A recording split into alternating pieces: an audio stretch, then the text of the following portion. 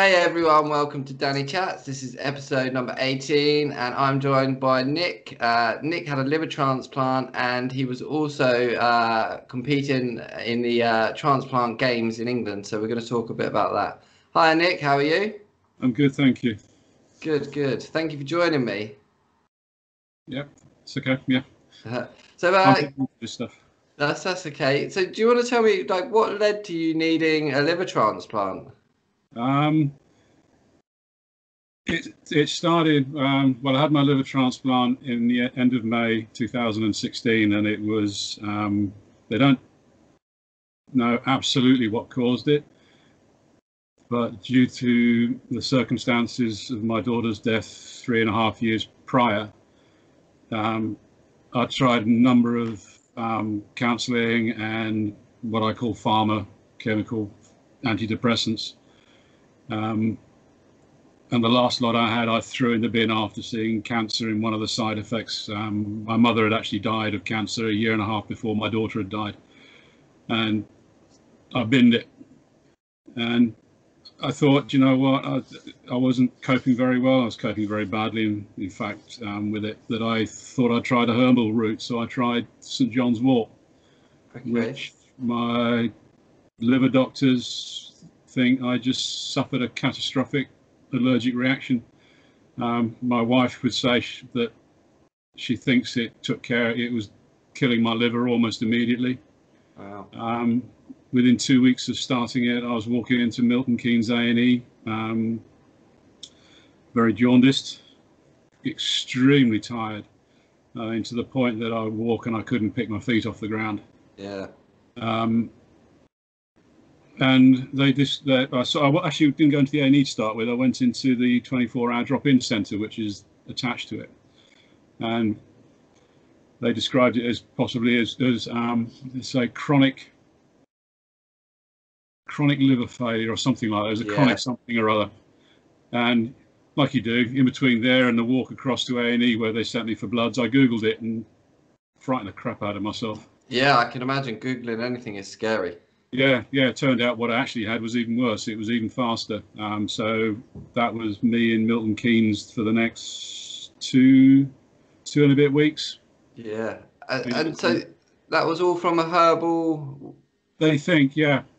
All the biopsies showed drug-induced liver damage. They put it down as herbal because that was the only thing that I was taking at the time. Yeah.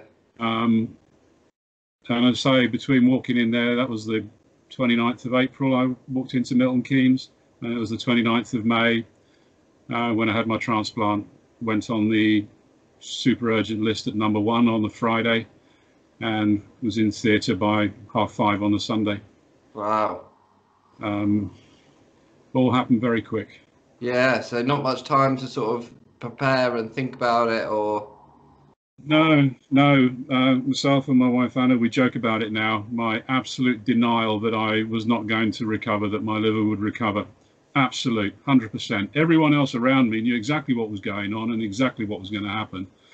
But I was in complete denial until Dr. Marshall walked in at about 6:30 on the Friday evening to tell me that I was being listed. Yeah. Then I actually accepted what was happening. And yeah. Then you go through all the chats with the surgeon, which is terrifying. Yeah. They're very matter of fact, aren't they? So they tell you, you know, what could go wrong, and they're honest about it. Coming out of that thinking I've got a 1 in 10 chance of coming out of it the other end. Yeah. Then luckily the transplant coordinators and the anaesthetists come round and see you afterwards, and they sort of tell you the actual reality. Not the worst case scenario. Yeah. And 1 in 10 becomes 8 in 10, and I sort of think, well, even 1 in 10 was better than my chances. Yeah, definitely. Yeah. So, and I don't really remember too much of the weekend, to be honest. My wife would tell me that she thinks that my mind was just starting to go. Yeah, because of the liver failure. Yeah. I mean, the liver is such a vital organ that, I mean, with my disease, it was a build-up of copper in the blood that caused the liver failure.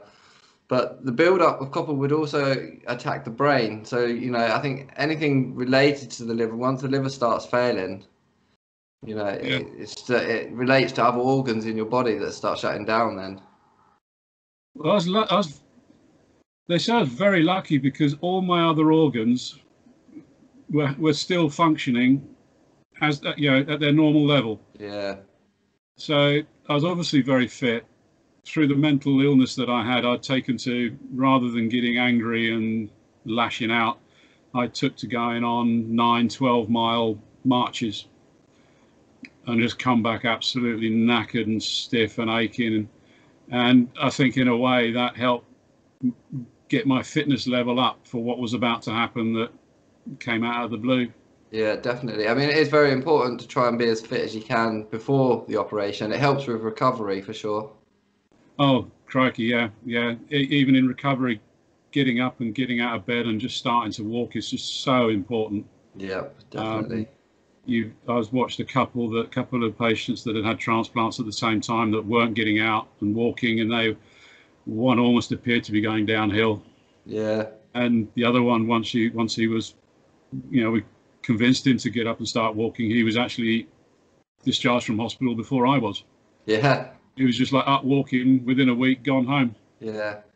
So yeah, being active is very important. I mean, I remember it wasn't long after my operation that they had me standing up, not walking or anything, but they had me stood next to the bed. Just is that in ICU? Yeah. Yeah. I think that was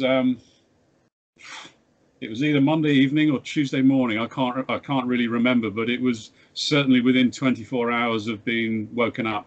Yeah. What kind of cut did they do? Incision? I got the Lexus. Yeah, same. I mean, because I didn't know that they did a Lexus, so I'd only been shown pictures of the Mercedes. Yeah. So I was a little bit sort of not shocked, but surprised when I woke up to see that.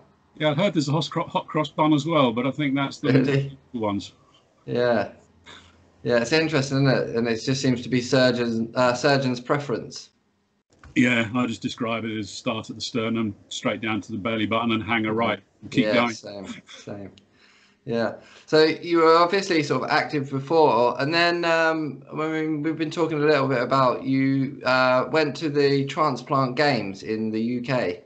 Yeah, I found out about it. It was in some of the leaflets that you get handed out at the Royal Free. The guy that was captain at the time and had leaflets that printed out. So along with all the post-transplant leaflets that you got about what you can and cannot do, what you can or cannot take, and all sorts of other advice and what have you, was this thing about the transplant games. So I thought about it, and before my daughter died, she'd